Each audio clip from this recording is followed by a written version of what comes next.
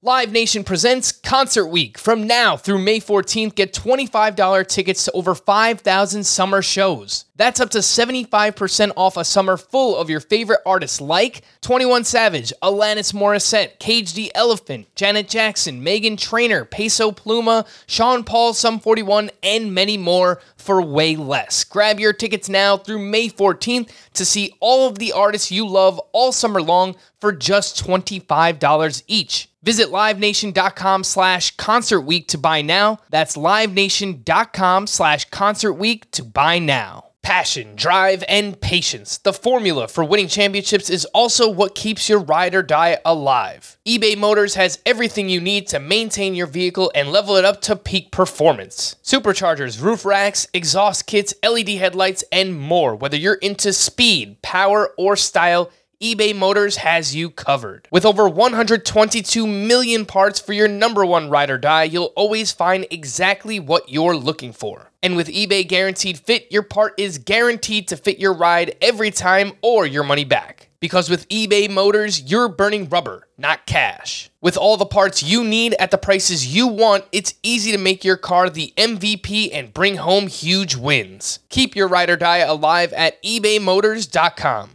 Eligible items only. Exclusions apply.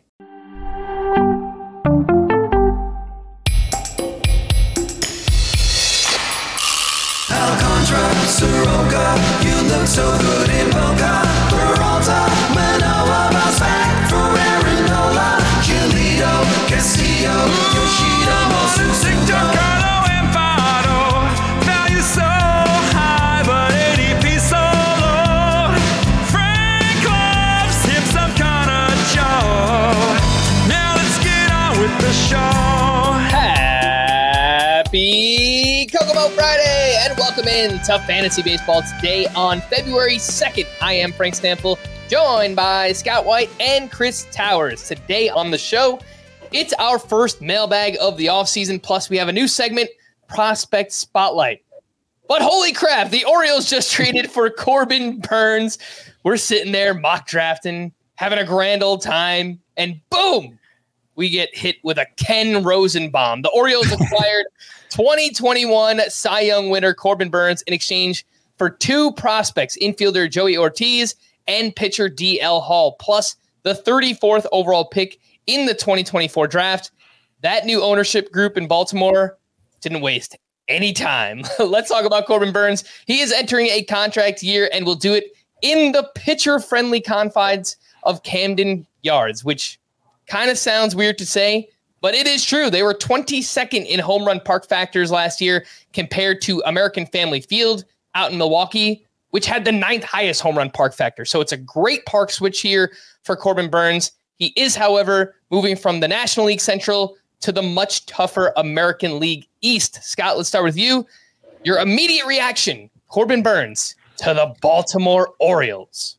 My immediate reaction was, what the crap, because I thought we had kind of abandoned hope for a Corbin Burnes trade happening, and the Brewers had just added Rhys Hoskins, and it looked like they were going for it again in the NL Central. And based on the return they got for Corbin Burnes, maybe they should have just tried to go for it in NL Central, but we'll get to that. For Burnes, I think this is only good news. Yes, it's true. He goes to a tougher division. It's a balanced schedule now. Yeah, he only started 10 games against the NL Central last year. Yeah, I just think that's not as important as some other factors in play here. One of them being he goes from a fringe contender to what, in my mind, is now the AL favorites. The Orioles are loaded for bear. They won 101 games last year without Burnes, without Jackson Holiday. And now both are going to be in the mix, obviously. They have more hitters than they know what to do with. They're going to score a ton of runs. Burnes is going to benefit from all of that. He wasn't in a bad situation with the Brewers, but he couldn't ask for a much better situation than what he gets in Baltimore now. Plus, he goes from one of the most hitter-friendly parks to one of the most pitcher-friendly parks. And at first, I wasn't making much of that because, okay, historically, Burnes has been a big bat misser, and he's not vulnerable to fly balls. And so for that profile, how much of a difference would it actually make? But I will point out that at home last year, Burns had a 4.28 ERA. For his career, his ERA at home is 75 points, about 75 points higher at home than on the road. So, pitching at American Family Field hasn't been great for him historically. Also, StatCast estimates that if he had pitched every game at Camden Yards last year, he would have allowed 7 fewer home runs, which is significant. So I think there's tangible value just in the park shift for Burns too. So I think it's enough. I had him 5th in my starting pitcher rankings. We've talked before about how there isn't a clear number 3 this year behind Spencer Strider and Garrett Cole. I'm not saying Burns needs to be drafted alongside Spencer Strider and Garrett Cole, but I do think he's probably the clear number 3 now with this move. Chris, I've brought some of my concerns up on recent podcasts regarding Corbin Burns, just things that I've noticed the past couple of years, things that are trending in the wrong direction, strikeouts and walks. Obviously, a 12.2% swinging strike rate last year for Corbin Burns. Still very good by, pitcher standards, but it was a career low for Corbin Burns. So talk to me about what you think has been happening with Corbin Burns. Are you worried about it at all? And this move over to the Baltimore Orioles? Yeah, I mean, he lost, about a mile per hour on his fastball last season. So if you're looking for an explanation as to why he might have been getting fewer strikeouts, about half. Like half. It started out as 1 in April, but then he picked up half a mile the rest of the season. And so, that's probably, if you're looking for why he was a slightly less dominant strikeout pitcher last season, maybe that's the explanation. But I don't know how much I care about that. Just because, and I said this with Garrett Cole the other day, where we are talking about yes, there is a threat, right? He's gone from 35.6% strikeout rate in 2021 to 30.5% in 2022 to 25.5. I guess that's a trend. 2023 is the only one that's alarming. And even that feels like the wrong word, because a 26% strikeout rate is still very good. A 31% strikeout rate like he had in 2022 is tremendous. So I tend to think it's more of a 1-year thing. And he offset that with improvements in terms of the quality of contact that he allowed last year in a way that makes me think that it's not really a concern. I think the park shift, like we've said, is incredibly strong. You look at the results for Baltimore's pitchers since the start of 2022, when they moved their fences back.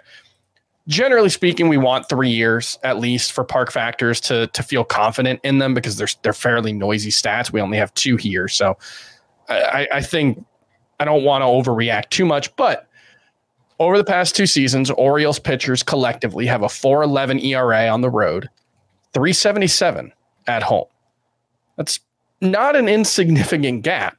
I think that Corbin Burns is absolutely the number 3 starting pitcher right now. I had him number 3 in points. I think he was number 5 in Roto. Even in just looking at it, I just kind of realized I probably should have had him number 3 to begin with. But now I think he's, like Scott said, a clear number 3. I think he's not in the Strider, Garrett Cole range. I think he's at the top of the next tier and potentially in a half tier of his own. And I should mention, because forgive me if you did mention it, the second half stats for Burns. Yes. Even though you did mention it or no? No, I did. Okay. Yeah. Even though the overall numbers were down much better in the second half as he regained some of the velocity on that cutter, he had a 2.71 ERA, 0.99 whip, and 10.2 strikeouts per 9 innings. So that felt a lot more like Corbin Burns. Yeah, 28.6% strikeout rate. Not quite 2022 levels, but close enough that it if he had struck out 29% of batters last season, nobody would have blinked. According to Fantasy Pros ADP, which takes the average draft position from 5 different websites so far, Burns is going as the 20th player off the board, the SP3, behind only Spencer Strider and Garrett Cole. You guys agree that Burns should be the SP3? I put out a poll on Twitter asking that exact question between Zach Wheeler, Gosman, Corbin Burns, Castillo, who should go first of that group. And Corbin Burns is running away with it, 51% of the vote. I think there's probably some excitement about the trade and, maybe people are clicking on Burns, but it feels like that it's probably going to wind up being the case that Burns will wind up being the SP3 in most drafts this upcoming season. Before we move over to the Brewers, just an update on the Orioles' projected rotation. Corbin Burns up at the top, Grayson Rodriguez, Kyle Bradish, John Means, and then one of Dean Kramer or Tyler Wells as their SP5. They also have pitching depth in the minors, some prospects, Chase McDermott and Cade Povich too. So, man, the Orioles are set up real well right now. Scott, you mentioned you think they should be the favorite to win the American League at this point. I did look up some betting odds, and they are tied for the third best odds to win the American League behind the Astros and Going the up. Yankees. The Yankees probably shouldn't be ahead of them, but that's just the betting market.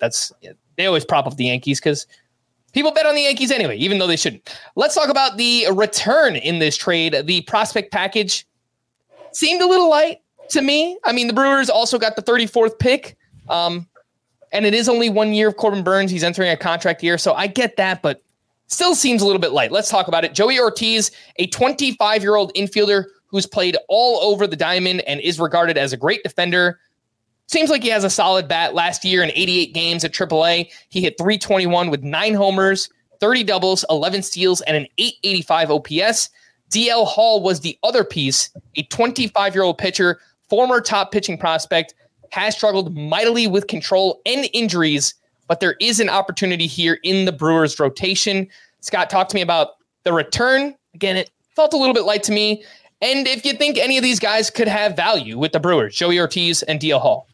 I think they could. I do think it was an underwhelming return considering the Brewers were giving up one of the few surefire aces in the game today. Ortiz and Hall. Hall technically doesn't qualify as a prospect anymore, but if he did, they would both be like fringe top 100 guys. Mm-hmm. And they've lost some of their luster since they've appeared in the majors, and it, for the most part, hasn't gone well. That tends to cost prospects some value. But I do think there's upside here for both. And I do think the Brewers present a great opportunity for both that they were never going to get with the Orioles. I think part of what's held back DL Hall's development is that the Orioles, he's more of a project than a team in the Orioles position could take on. He has an incredible fastball, but the control issues you mentioned, the health issues further stunting his development. He did kind of get in a groove last year. They brought him up to use him out of the bullpen in 18 appearances, a 3.26 ERA, a 1.19 WHIP, 10.7 K per nine. So you see the potential right there. What was most notable, I think, though, about that 18 appearance stint, 65% of his pitches for strikes, which is certainly good enough. You have stuff as good as Hall, as you throw 65% of your pitches for strikes. That'll play. If it wasn't just a small sample fluke, it was a sign of Hall turning the corner. The Brewers have a great track record developing pitchers like this. So I don't know that he'll be durable enough to hold up as a starter. I don't even really know what the Brewers' plans are for him, really. But I think spring training will tell us a lot about DL Hall's immediate fantasy potential. And then as far as Joey Ortiz goes, and I'll note he's Joseph Ortiz in our player database. I was wondering why it didn't make the hyperlink when I was writing about him earlier. Right. It sounds like you're angry when you talk about him, right? Joseph Ortiz. Joseph. I just wanted to stress it. Joseph. Yeah, about him. So I did not include him in my top 100 prospects. The minor league numbers, he makes good contact, hit for average. The home runs and stolen bases underwhelming. I took a look, though, at some of the underlying data, the exit velocity readings and such from his time at AAA. And at AAA this year, Joey Ortiz had an average exit velocity of 90 miles per hour, a max exit velocity of almost 115 miles per hour. That'll play. And a zone contact rate of almost 90%. Like, those last two numbers in particular are elite. He needs to hit more fly balls, but that's more potential, offensive potential, than Ortiz's 5'9" frame would suggest. And you look at the Brewers infield, it's pretty wide open too. We like Tyler Black. We'll get to him a little later. We like Tyler Black, hopefully to enter into the picture at third base. But Ortiz could play anywhere on the infield. In second base, Bryce Terang there. That didn't go so well last year. And I think Ortiz would represent an upgrade. So I think Ortiz becomes in deeper rotisserie leagues, a potential late round target now.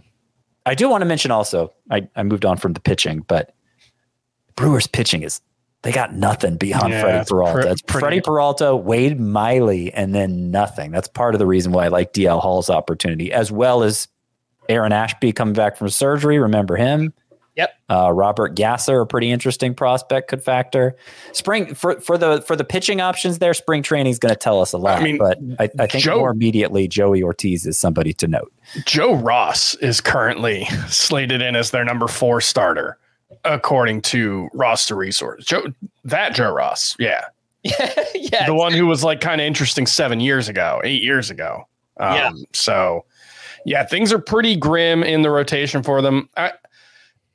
I think both Hall and Ortiz, if you wanted to throw a late round dart at either of them, I think it's perfectly reasonable. I can't say they're going to be my favorite sleepers among either the infield or the starting pitcher cohort, but Hall should be, he's a SPARP on CBS, right? He only appeared in release last year. Yeah, he's only RP eligible. So that helps in a points league, although points is a shallower format. You only draft 250 something players. So you generally go deeper into the pitching pool though. Yeah. So it's, if he wasn't a SPARP, I'm not sure he'd get drafted, but I think it's worth the flyer on either of them. I think Ortiz is probably the higher likelihood to make an impact because Hall's walk rates throughout the minors were pretty consistently in the 5 range per 9, which is that's untenable as a starter. Yeah. But hope either of them figures it out. It's a cheap investment in either way. Yeah, I think there are more ripple effects too. I mean, is this a sign that the Brewers are going to start to kind of tear things down? It's kind of weird because, like you said, Scott, they brought in Rhys Hoskins. They still have Yelich. So they have some veterans. Not sure they completely tear it down, but if they go in that direction, Devin Williams, that's a name to watch. I think Willy Adames entering a contract here, also another name to watch. 2 names that maybe could be on the move here for the Milwaukee Brewers as well. I also think everybody whose team is in contention, because Burns is an impending free agent. I get that. Every fan out there whose team is in contention, though, should be mad that their team wasn't able to beat this offer, because it was, like you said, we were mock drafting when it happened, and we were all speculating what the return was, and people were like, Heston Kjerstad, give yourself a pat on the back, Scotty. I said, what? Yeah, true. I said, watch it be somebody dumb like Joey Ortiz in a reliever. Exactly right. That's basically what it was. Yeah. That's exactly what it was. I will say for DL Hall, from a dynasty perspective, I only have one dynasty league, playing Scott White Dynasty League. I have DL Hall. While it's a bad park shift, he now has the opportunity to start. So I think long-term, this could turn out to be a good thing for DL Hall in a dynasty league, finally getting that opportunity. So I'm pretty excited for him in that format as well. Again, the big news here, massive news. Corbin Burns traded to the Baltimore Orioles in exchange for Joey Ortiz, DL Hall, plus the 34th overall pick in this year's MLB draft. As I've been teasing recently, we'll highlight one top prospect per week right here on the Mailbag, thanks to our new sponsor. Worn by players like Michael Harris to meet the demand of elite ball players, the New Balance Fuel Cell 4040 V7 is a versatile option. The 4040 V7 is built for the athlete who needs responsiveness and ability to cut and run at their full speed. The model features a fuel cell foam underfoot and a synthetic and mesh upper to provide breathability, comfort, and a snug fit as you round the bases. The fuel cell midsole features nitrogen-infused foam specifically designed to propel athletes forward. Learn more about the 4040 at newbalance.com. Let's stick with the Brewers, as today we're focusing on third base prospect Tyler Black. He was sent in from one of our listeners, Chris Bosworth, and we do appreciate it. Tyler Black, the 33rd overall pick in the 2021 draft, a little bit older at 23 years old. He had a huge breakout season last year, 284 batting average, 18 homers, 55 steals, with a 930 OPS in 123 games, 39 of those coming at AAA. He walks a ton, actually had more walks than strikeouts at AAA, a 428 on base percentage. Chris, this seems like a skill set that should translate very favorable to fantasy Tyler Black of the Brewers. Yeah, I struggle because like he did hit 18 home runs last season. When you look into the quality of contact metrics, it's pretty bad. 109 mile per hour, max EV. That's not horrible, but it's not very good. 86 mile per hour average exit velocity, and that's in AAA against AAA pitching. So, you know, when you think about like it feels a little, I don't know, like Zach Geloff-y in that like it's maybe fringe power, more speed here, great on base skills. It kind of, I don't know. He's a weird prospect. I feel like when you look at like the combination of skills, because he's a corner infielder who stole 55 bases last season, walks a ton, hit for power for the first time since college last year. I think the power is probably a little bit of a fake out, but if he can keep the rest of those skills, you know, if he can be a 35 stolen base guy who gets on base a ton, that's still really interesting. The problem is you come to the plate with 86 mile per hour average exit velocity. Pitchers are going to challenge you. And can he keep that walk rate? That's always one thing I worry about when you're talking about guys with really good plate discipline who don't hit for a lot of power in the minors is, well, you can get away with that when guys don't know where their pitchers are going. What happens against major league pitching? I would be curious to see what the exit velocity readings were at AA, which is where Black spent most of last season. Mm-hmm. He got 39 games at AAA, 84 at AA. We only have the exit velocity data for AAA. So that's unfortunate. The scouting reports basically to say the same thing. Not sure if that 18 homer total from Black is something he can sustain. He did have a very high fly ball rate at AA, and he is going to play in a park that amplifies power. So hopefully those working together can make Tyler Black enough of a 15 to 20 homer guy. I think that's within the realm of possibility. And if he's doing that kind of damage on contact, then it'll get a chance for his louder skills to play up, to make some noise. He's among the best walkers of any minor leaguer, 88 times last year. He's among the best base stealers of any minor leaguer, 55 times last year.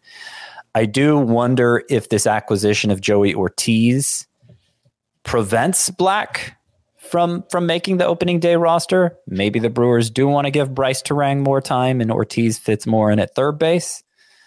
But if they wanted to get both Black and Ortiz in the lineup, there is a possibility for that. And I like Black as sort of a late round flyer in roto leagues, especially because of that steals potential.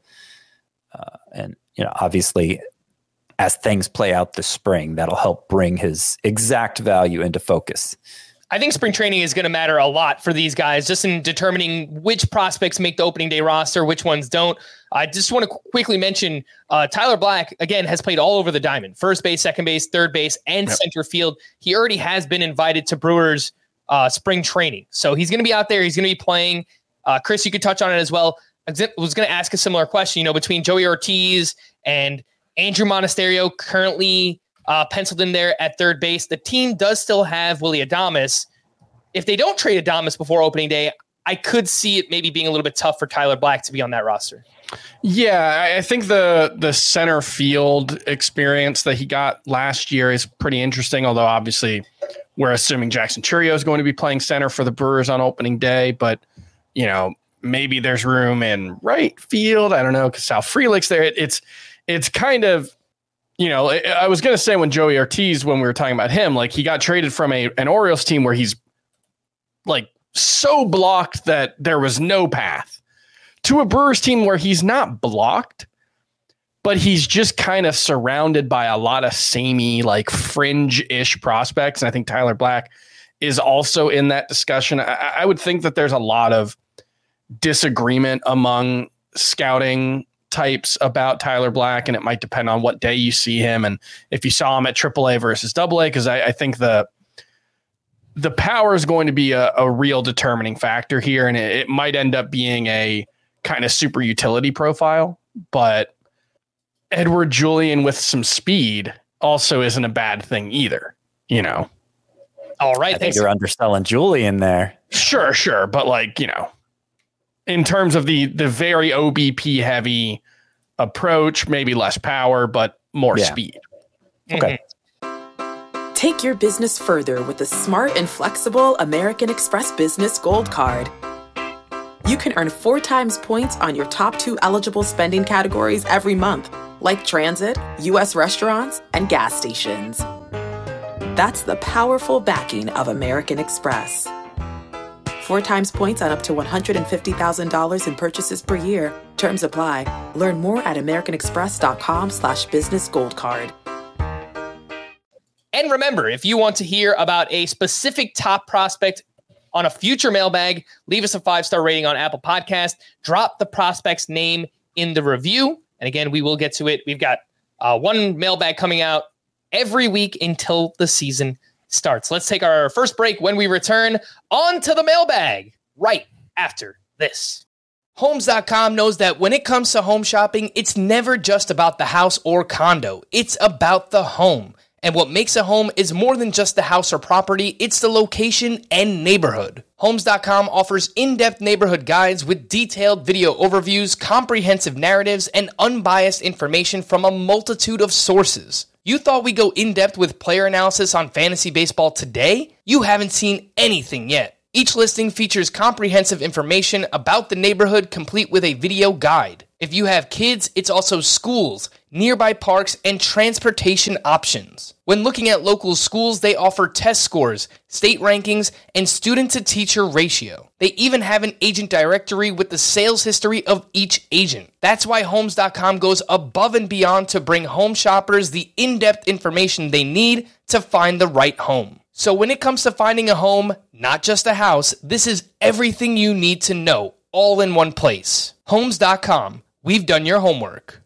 The all-new Hyundai 2024 Santa Fe is equipped with everything you need to break free from the dull work week and embark on an adventurous weekend with your family. The all-new Hyundai Santa Fe's features like available H-Track all-wheel drive, standard third-row seating, available dual wireless charging pads. Nothing beats a weekend away with the family in the great outdoors, whether it's camping, hiking, river rafting, or anything in between. With third-row seating, nobody is left out. The entire family can experience the thrill together, and nobody wants a dead phone. Available dual wireless charging pads make it so nobody gets stuck, and we can check our fantasy baseball teams together. Learn more about the all-new Hyundai Santa Fe at HyundaiUSA.com. Call 562-314-4603 for complete details.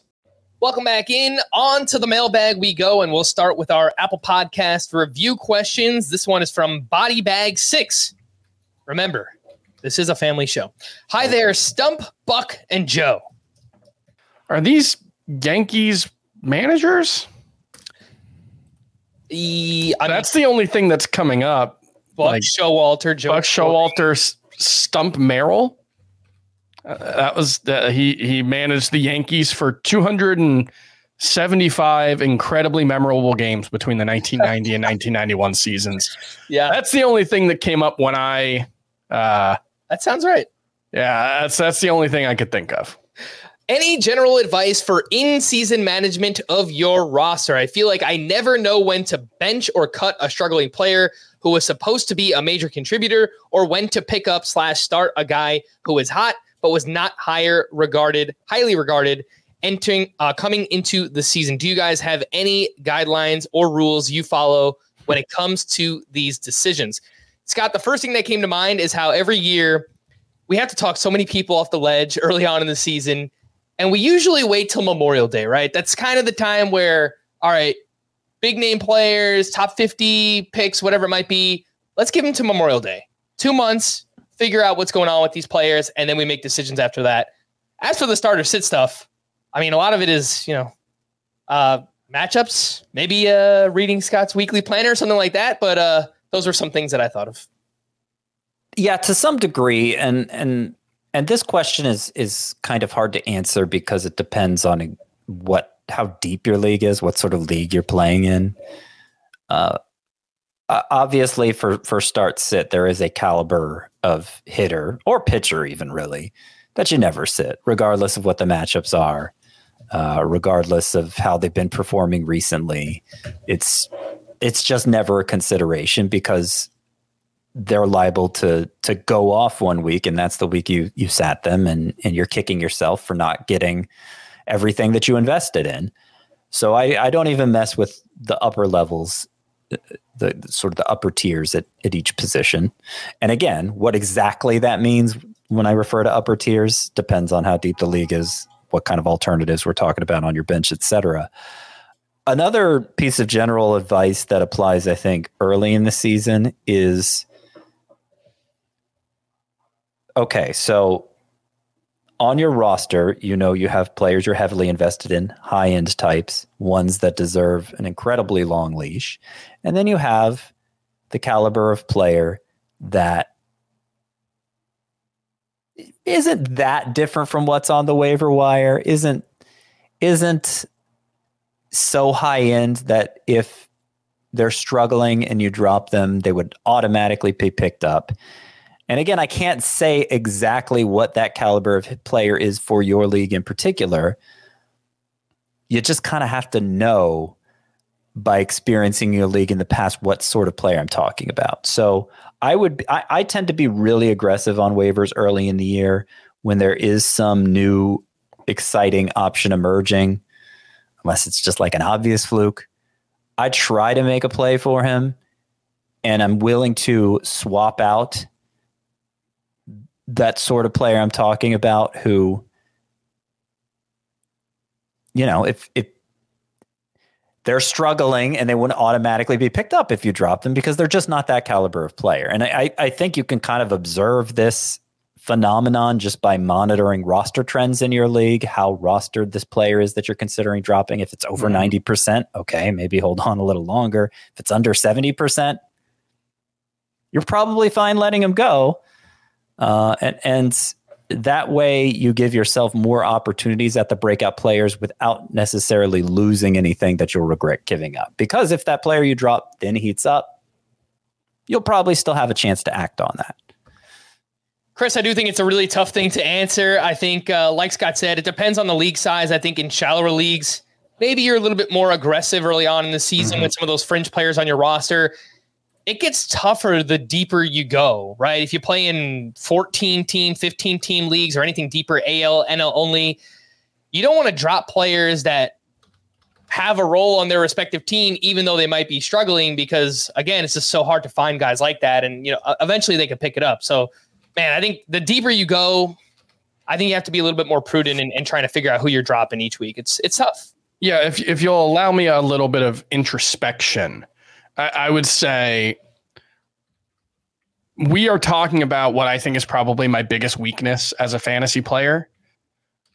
And conversely, I think is also one of my biggest strengths as a fantasy analyst, which is that I tend to keep a pretty even keel when it comes to reacting to small sample sizes. And I think that pays off a lot when we're talking about, the guy who's had a really good 3 weeks and we get really excited. And I think I tend to do a good job of not getting too high or too low when those things happen. On the other hand, when you are playing fantasy baseball, you can't just roll through the whole season with the roster that you drafted because you liked those guys and the sample size is too small to react. You do have to react to what you're seeing. And it's like we were talking about, I think, in yesterday's podcast. It's not a science. There is no one right answer that I can say. Everyone drafted after 182nd overall, you can cut after a bad 2 weeks to start the season. And everybody before that, you just start like that. That's not how it works. It's an art. Like there's a feel to it there, and it's really difficult. And it's something I really struggle with as a player. And it's why, frankly, I enjoy analyzing fantasy baseball kind of more than I like playing it, because I find the actual, the roster management of it incredibly difficult, exactly for this reason, because keeping too even of a keel when you're talking about managing your fab and your waiver wire, like you're just going to miss out on those handful of difference makers who come alive on the waiver wire every year. And so it's something that I personally really struggle with every year. And I don't have a good answer for it. If you've got a good answer, please let me know. Well, we spent about like 5, 6, 7 minutes talking about it. So I hope we gave some good answers in that analysis. Now let's move on to the emails, fantasybaseball@cbsi.com. That's the letter I. And again, that's the email address you could send your questions into. Just a heads up for future Mailbag podcasts. I'm not going to choose many or really any keeper questions. I just don't know how helpful they are. I'll still answer your keeper questions like on the side. I'll just respond to your email. But if you want your question read on the show, try to think of something specific player analysis wise, or if you got a trade or something like that. Just like, not like, should I keep this player or this player, but a little high level. Yeah. Like because the amount of people who have to choose between Michael Harris and Tarek Skubal for $10 each is, it's a relatively small, but I think it's an interesting discussion. Yes, and that's where our first question will come from. Our first email question from James, wondering what everyone's thoughts are on Michael Harris this year and next. So 2024 and beyond. Pretty uneven results this past year, and I wonder if he'll ever move into the top of the Braves lineup. I've currently got him slotted in as my last keeper, $10, but could also keep Skubal at equivalent cost, already keeping Acuna, Olsen, and Harper. So I chose this one because it gives us an opportunity to talk about Michael Harris and just from a draft perspective, thinking about Harris versus Tarek Skubal, if you do have that decision. Scott, Michael Harris really improved in every way that I wanted to see last year. He lowered the strikeout rate. He lowered the ground ball rate. He improved against left-handed pitching. He did a lot of really, really good things. He got up to a slow start, there's no doubt. But over the final 4 months, he was an electric player. The problem, as pointed out in this email, is he bats in the bottom third of the lineup. And I don't know how likely it is that, I think Roster Resource had his Harris batting 6th. That's possible. And that would help with the counting stats. But the Braves seem to like him batting 9th too. So I just kind of struggle with where is Harris going to bat. And I think that does change his fantasy value. It does for me. Yeah, I'm lower on Harris than the consensus, and I guess I was last year too. Last year it was more about I wondered if he could sustain the performance with some of those unappealing underlying numbers. As you point out, the underlying numbers caught up to the overlying numbers, ended up with almost exactly the same slash line as he had as a rookie, in a way that's more believable now. But yeah, it's a pretty big problem, him being stuck in the lower third of the lineup. And normally I'd say, okay, if the player performs, he'll move up in the lineup. Let's not stress about where he's going to bat on opening day.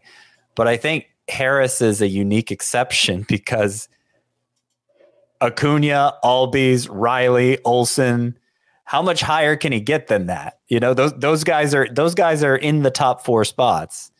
And they're among the best at their position offensively, and they're well proven, and they're under team control for a while. And so how high could Harris reasonably climb? Maybe 5th, 6th is a little more plausible. If Ozuna turns back into a pumpkin, which is possible, then yeah, maybe 5th is the highest. But then because they'd have to kind of rearrange things with Olsen because they probably wouldn't want 2 left-handers in a row, 4th and 5th. So it's messy. And, you brought up the other issue of it's nice to have some runners for Acuna when he's hitting all those home runs. It's nice for him to have some guys to bat, to drive in. And so I think the Braves actually kind of like Harris batting 9th for that reason.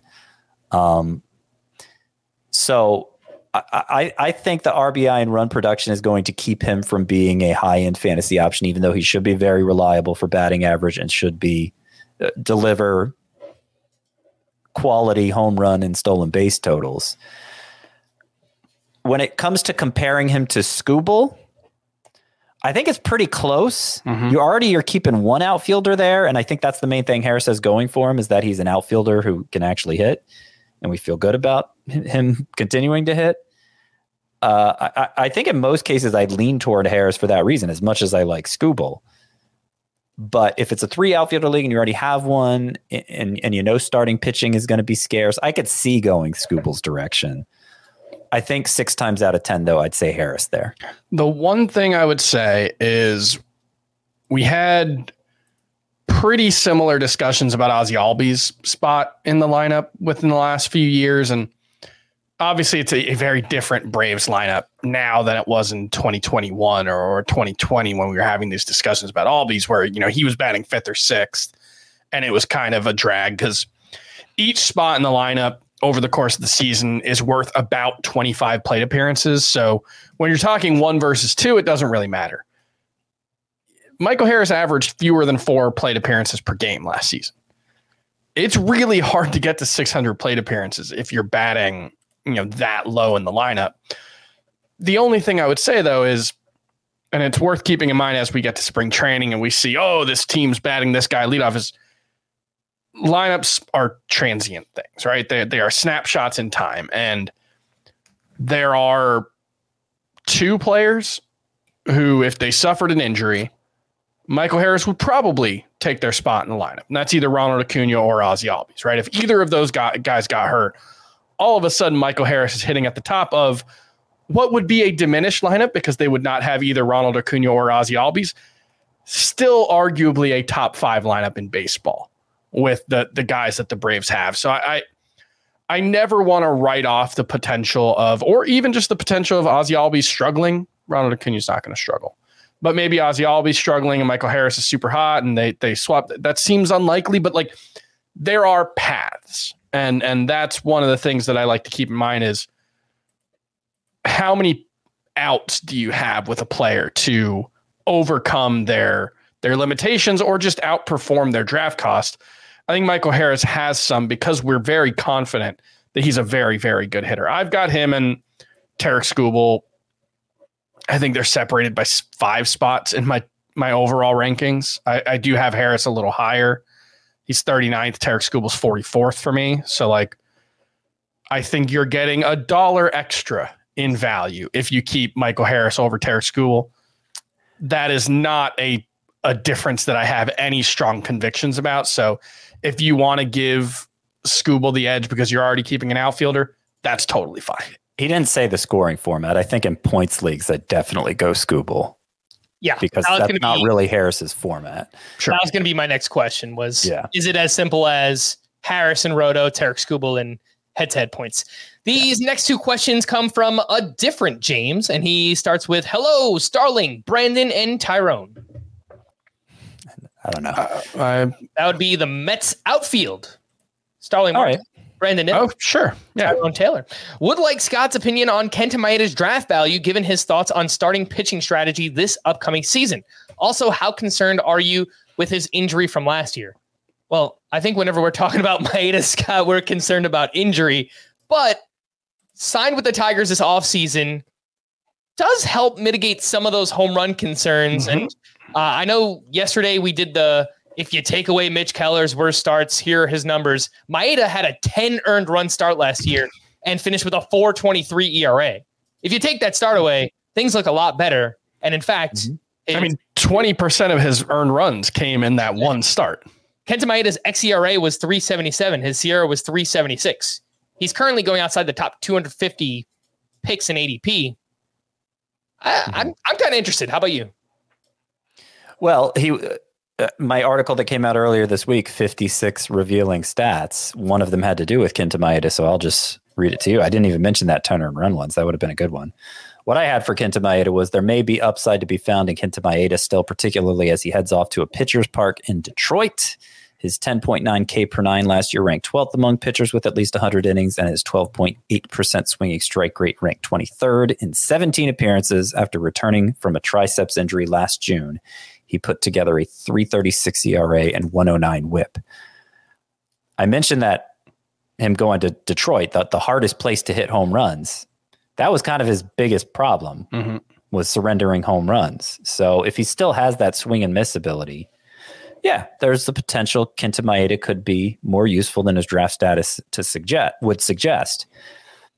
He might only give you 12 starts. So I don't think I can move him up that high in my rankings or count on him that heavily as a late round pick. But there are circumstances where I'd draft him, sure. If you take out that 10 earned run start, his ERA for the season drops to 3.46. Wow. That's look, I don't love the whole cherry picking. All right, take the start out, but I think for this certainly when it's just player, one start. Well, yeah, I mean, look, if you want to take out his best start and his worst start, the worst start's still going to have a lot more impact on that in this instance. So I mentioned Maeda's ADP is 272. He's the 73rd, starting pitcher off the board. I have him at SP 63, so I'm ahead of ADP, and yeah, I think he's a perfectly fine late round starting pitcher to target. This next question I'm going to throw it your way, Chris. Interested if you guys had any update or could give a refresher on when a player is in their quote prime and when they're at a risk to fall off.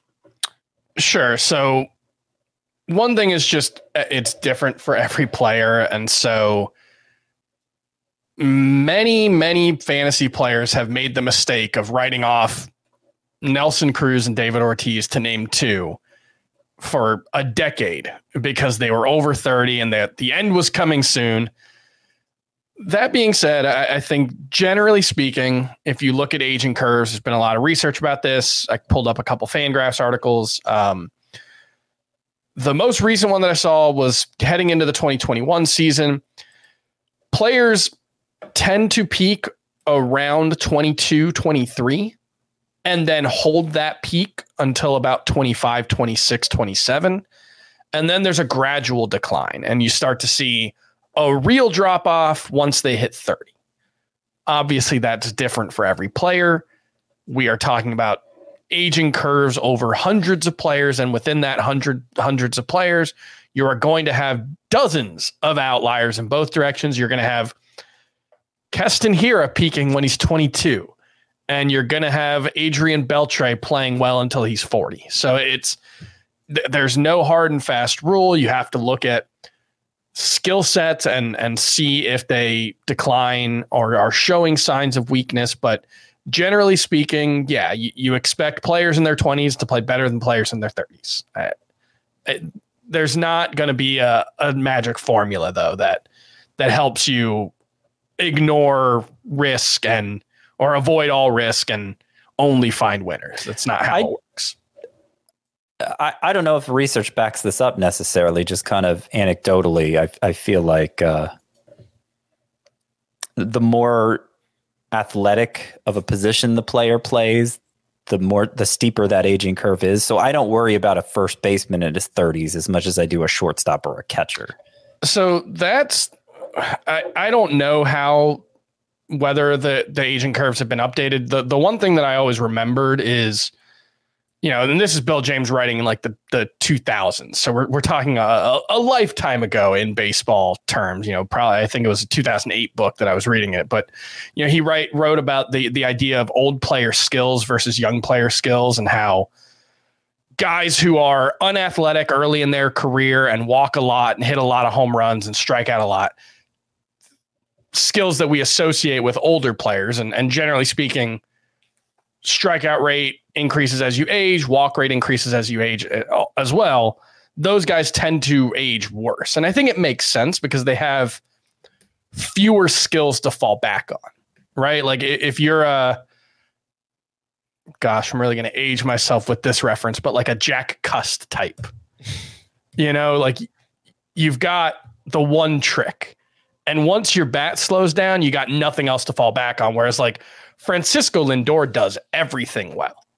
So if he loses a step, he's still got a decent amount of skills to fall back on. But that's, again, based on a very different time in baseball. And it could be that the opposite is true. But I think of someone like Paul Goldschmidt and the way he's aged. Now, yes, he is a first baseman.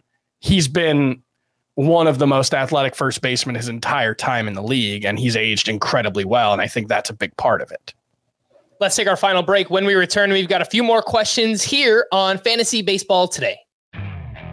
Okay, picture this. It's Friday afternoon when a thought hits you.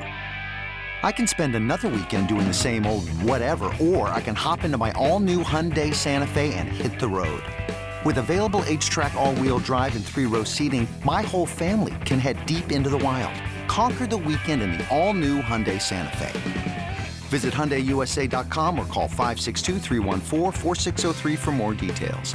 Hyundai, there's joy in every journey. Robert Half research indicates 9 out of 10 hiring managers are having difficulty hiring. If you have open roles, chances are you're feeling this too. That's why you need Robert Half. Our specialized recruiting professionals engage with our proprietary AI to connect businesses of all sizes with highly skilled talent in finance and accounting, technology, marketing and creative, legal, and administrative and customer support. At Robert Half, we know talent. Visit roberthalf.com today. Welcome in. Let's continue on with our email questions. This one's from Nick. In an 8-team daily categories league with large rosters, I am strong at shortstop with Francisco Lindor and CJ Abrams, but weak at third base. Would you offer either of them straight up for Gunnar Henderson? I would offer CJ Abrams straight up. Well, hang on a second. 8-team daily categories league with large roster. That's a really weird format. I wonder if the outlier stolen base production that we expect from Abrams becomes more valuable in a league that shallow, especially given that it's a daily categories league. I like category outliers in head-to-head categories leagues because when you're chopping up stats into smaller and smaller samples, the more prolific a player is at contributing that stat, the more impactful, the more you can count on them from week to week, basically, or day to day in this case. So I don't know. You need a third baseman. I get it. I guess it's fine to trade Abrams for Henderson. I know just looking at my rankings, that's something I would suggest doing, but I'm a little reluctant to do it for that reason. All right, this next one's from Griffin. I know Scott's approach to pitching and the glob has been to prioritize Ks and upside. I wanted to see if that approach would ever change. I am in a 14-team Roto Keeper League with quality starts, and my offense is stacked. Kyle Tucker, Yordan Alvarez, Shohei Ohtani, Adolis Garcia, Austin Riley, Jazz Chisholm, Christian Yelich. You get the deal. I was planning on filling my staff with boring, high-floor starting pitchers since so much of my resources are tied up in hitting. My general question is, would you adjust your pitching philosophy based on roster construction? No. And I think that my approach to the pitching is mainly geared for categories leagues and especially roto leagues. Because the thinking is, in a roto league, you kind of have to be good at everything. Mm-hmm. It doesn't matter how good your offense is if you're bad at pitching. And as somebody who was mostly invested in that boring class of starting pitchers last year, I can tell you my pitching wrecked some otherwise pretty good roto teams. I'm emphasizing strikeouts in part so I can give my pitching staff a higher floor, because I see strikeouts as being the most reliable of the pitching stats in a particularly unreliable environment for pitching. So if you really commit to the strikeouts, you can assure yourself a high finish in that category, which will raise your overall pitching floor. And then you can hope that it translates to a good ERA and WHIP too, because, missed bats usually do. So that's the theory behind it. And I don't think the quality of my offense would change that approach. But I think, and I could be wrong, but it might be the point of this question would be, he doesn't have a lot of resources to spend on pitcher. So with limited resources, should he still be prioritizing? Because the high strikeout guys who get drafted later are going to have some serious flaws where, like, you could make the case that, like, your Jose Barrios, Merrill Kelly. Yeah, your Jose Barrios and Merrill Kelly types are one, just more likely to get you to like 190 strikeouts or 170 strikeouts, whatever number, just because they'll kind of brute force their way there. I don't think it's going to be enough. I think rather than assuring yourself a hole, like you got to give yourself a way out of the hole. Like Jose Barrios isn't going to help you that much in ERA or WHIP or strikeouts. You know, that's my feeling on it. I mean, I have yet to put it to the test, but I think I would rather just gamble on Chris Sale and Nick Pivetta and et cetera, rather than hope that the Jose Barrios and Shane Biebers and whatever else, and probably even lower than that, right, keep me in the mid-range at ERA. I don't trust them to do that. Quality starts might add another element to that as well, Scott, because I feel like those higher floor guys, they are more likely to give you quality starts, right? Guys like, Barrios, like we just said. I mean, I feel like he always ranks pretty highly in quality starts versus maybe an upside arm going around him like, I don't know, Michael King or Emmett Sheehan or someone like that, Quality starts might change a little bit. Are you still, though? I mean, are you going to compete with the people who actually drafted aces? Are you going to be able to compete with them in quality starts? Yes, you're right. I mean, if you wanted to sell out for that category, you could try. I don't think you could expect to finish that high. I don't know. Strikeouts kind of feels like home runs to me, where its effect spreads through all the other categories. I think in this specific instance where this guy's got Tucker, Alvarez, Ohtani, Riley, like that's maybe trade a hitter for a really good pitcher. Yeah, you might have too much hitting because like this is something that I've like. You only need to win the category by one stat. Right. That's what I was going to say. In one of my leagues last year, I won stolen bases by 40 or something. And it's like by the end of the season, it's like, well, I wish I could have traded some of those steals for a little more somewhere else. And so that's one thing that I'm thinking is like, you almost might have overkill on hitting in this instance to the point where like trading, gosh, it's hard to figure out. Adolis Garcia would probably be the guy that I would try to trade, but I know a lot. He's probably also undervalued relative to what he's likely to give. Not necessarily. I mean, he's being drafted after where he's finished each of the last 2 years. That's fair, but he's still going as a third, fourth round pick. I mean, if you can get a pitcher of fair value, I don't know, Pablo Lopez. That's what I'm like. Even Yamamoto, like something like that, I know you guys hate him, but like, I think the idea of trading like Adolis Garcia for Aaron Nola could actually really benefit you because yes, the ERA could be really bad, but as we've talked about a lot, he gives you the nice floor of the big strikeout totals at the end, big inning totals, useful whip, even if the ERA is not great, although it is an even year. Well, I think Adolis Garcia is a sell high in keeper leagues anyway. Yeah.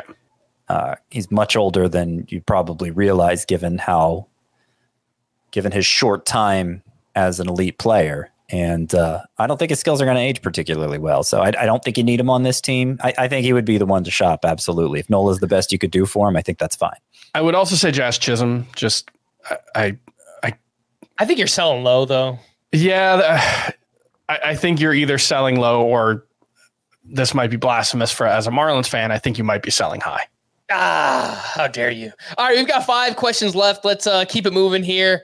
Rapid fire, get to the end. From Mike, I'm a commissioner for a league that's split between wanting batting average or OBP in a 5x5 category league. Instead of choosing one or the other, we decided to make it a 6x6 league and keep both. Problem is, we need another pitching category for a format like this. Would it be better to add quality starts or holds? I feel holds would add value to relievers and make the league more balanced, but give me your thoughts. Chris, I mean, those are completely different categories, quality starts and holds. I mean, it completely changes the dynamic of the league. Yeah, so I think quality starts, you run the risk of double counting, right? Like you're already doing that with OBP, though, by having OBP and batting average. I was thinking it would be... It really should just be a 5x5. Yeah, I hate when you start adding categories. If you want to replace batting average with OBP, fine. If you want to replace home runs with slugging percentage or total bases, something that's just kind of an expanded version of home runs. Icky. I think that makes more sense, though, than just adding these categories and making it impossible to focus on things in the draft and double counting things. And I think the traditional way is nice and clean and works. I understand it values stats that have kind of fallen out of favor as we've learned more about how baseball works. But I think either you replace stats in the traditional 5x5 or you just stick to the traditional 5x5. I would say with regards to the pitching categories, quality starts will change the shape of your player pool less. Quality starts, you're drafting the same guys.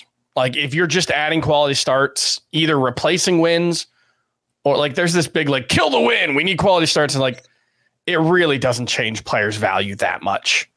Guys who get a lot of quality starts also tend to get a lot of wins. Quality starts are a little more predictable, but if you add quality starts to wins, nothing about your strategy changes. If you add holds, that changes it a lot because now you have to really compete for relievers, but it also opens up the player pool and makes a lot more players viable.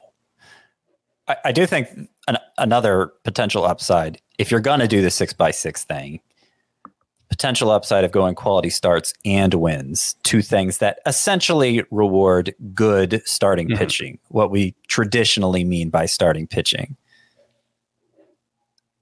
I think that's kind of nice. It prevents manipulation of, these like swingman types or long relievers, using them to kind of cheaply move up ERA and WHIP. If you're double counting accomplishments that purely belong to starting pitchers, you're going to have people more invested in starting pitchers. And I don't think that's a bad thing. Still, I'd rather just stick to 5x5. Here is the answer. 5x5, either batting average or OBP, flip a coin. Do wins plus quality starts as one category, saves plus holds as another category. Boom. I'm in a saves plus holds league. I think it's vastly preferable to just saves. All right. Well, I said, let's keep it moving. We didn't keep it moving. So I'm going to save these final four questions for next week's mailbag. Okay. I do have to ask, do you know who the three names in this next one are? Dear Mick, Keith, and Ronnie. It's easy, Chris. Come on. Oh my God. Those are the Beatles, man. Okay. So you do know, right? No, I looked it up before the show. Okay. All right. Yeah, there's no way, dude. Like, what are we talking about? Does Scott know? Well, what is it? Tell me. They're the Beatles. It is the Beatles. It's not the Beatles. Okay. It's the Rolling Stones. Oh, Mick Jagger. Yeah. That's the only one I could have named. The moves like Jagger. We're going to wrap there for Scott and Chris. I am Frank. Thanks as always for tuning in to Fantasy Baseball today. Please make sure to follow and leave a 5-star rating on Apple or Spotify. And we'll be back again next week. Bye-bye.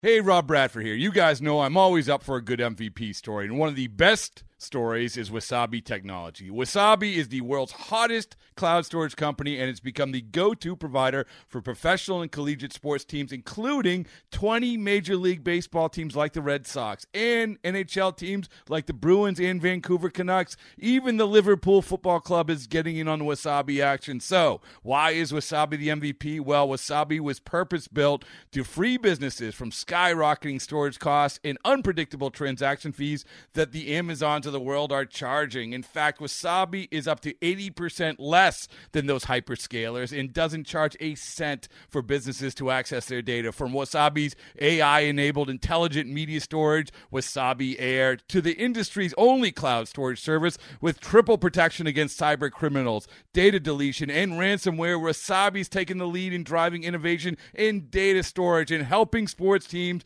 to unleash the power of their data. Wasabi, another Boston-based championship team.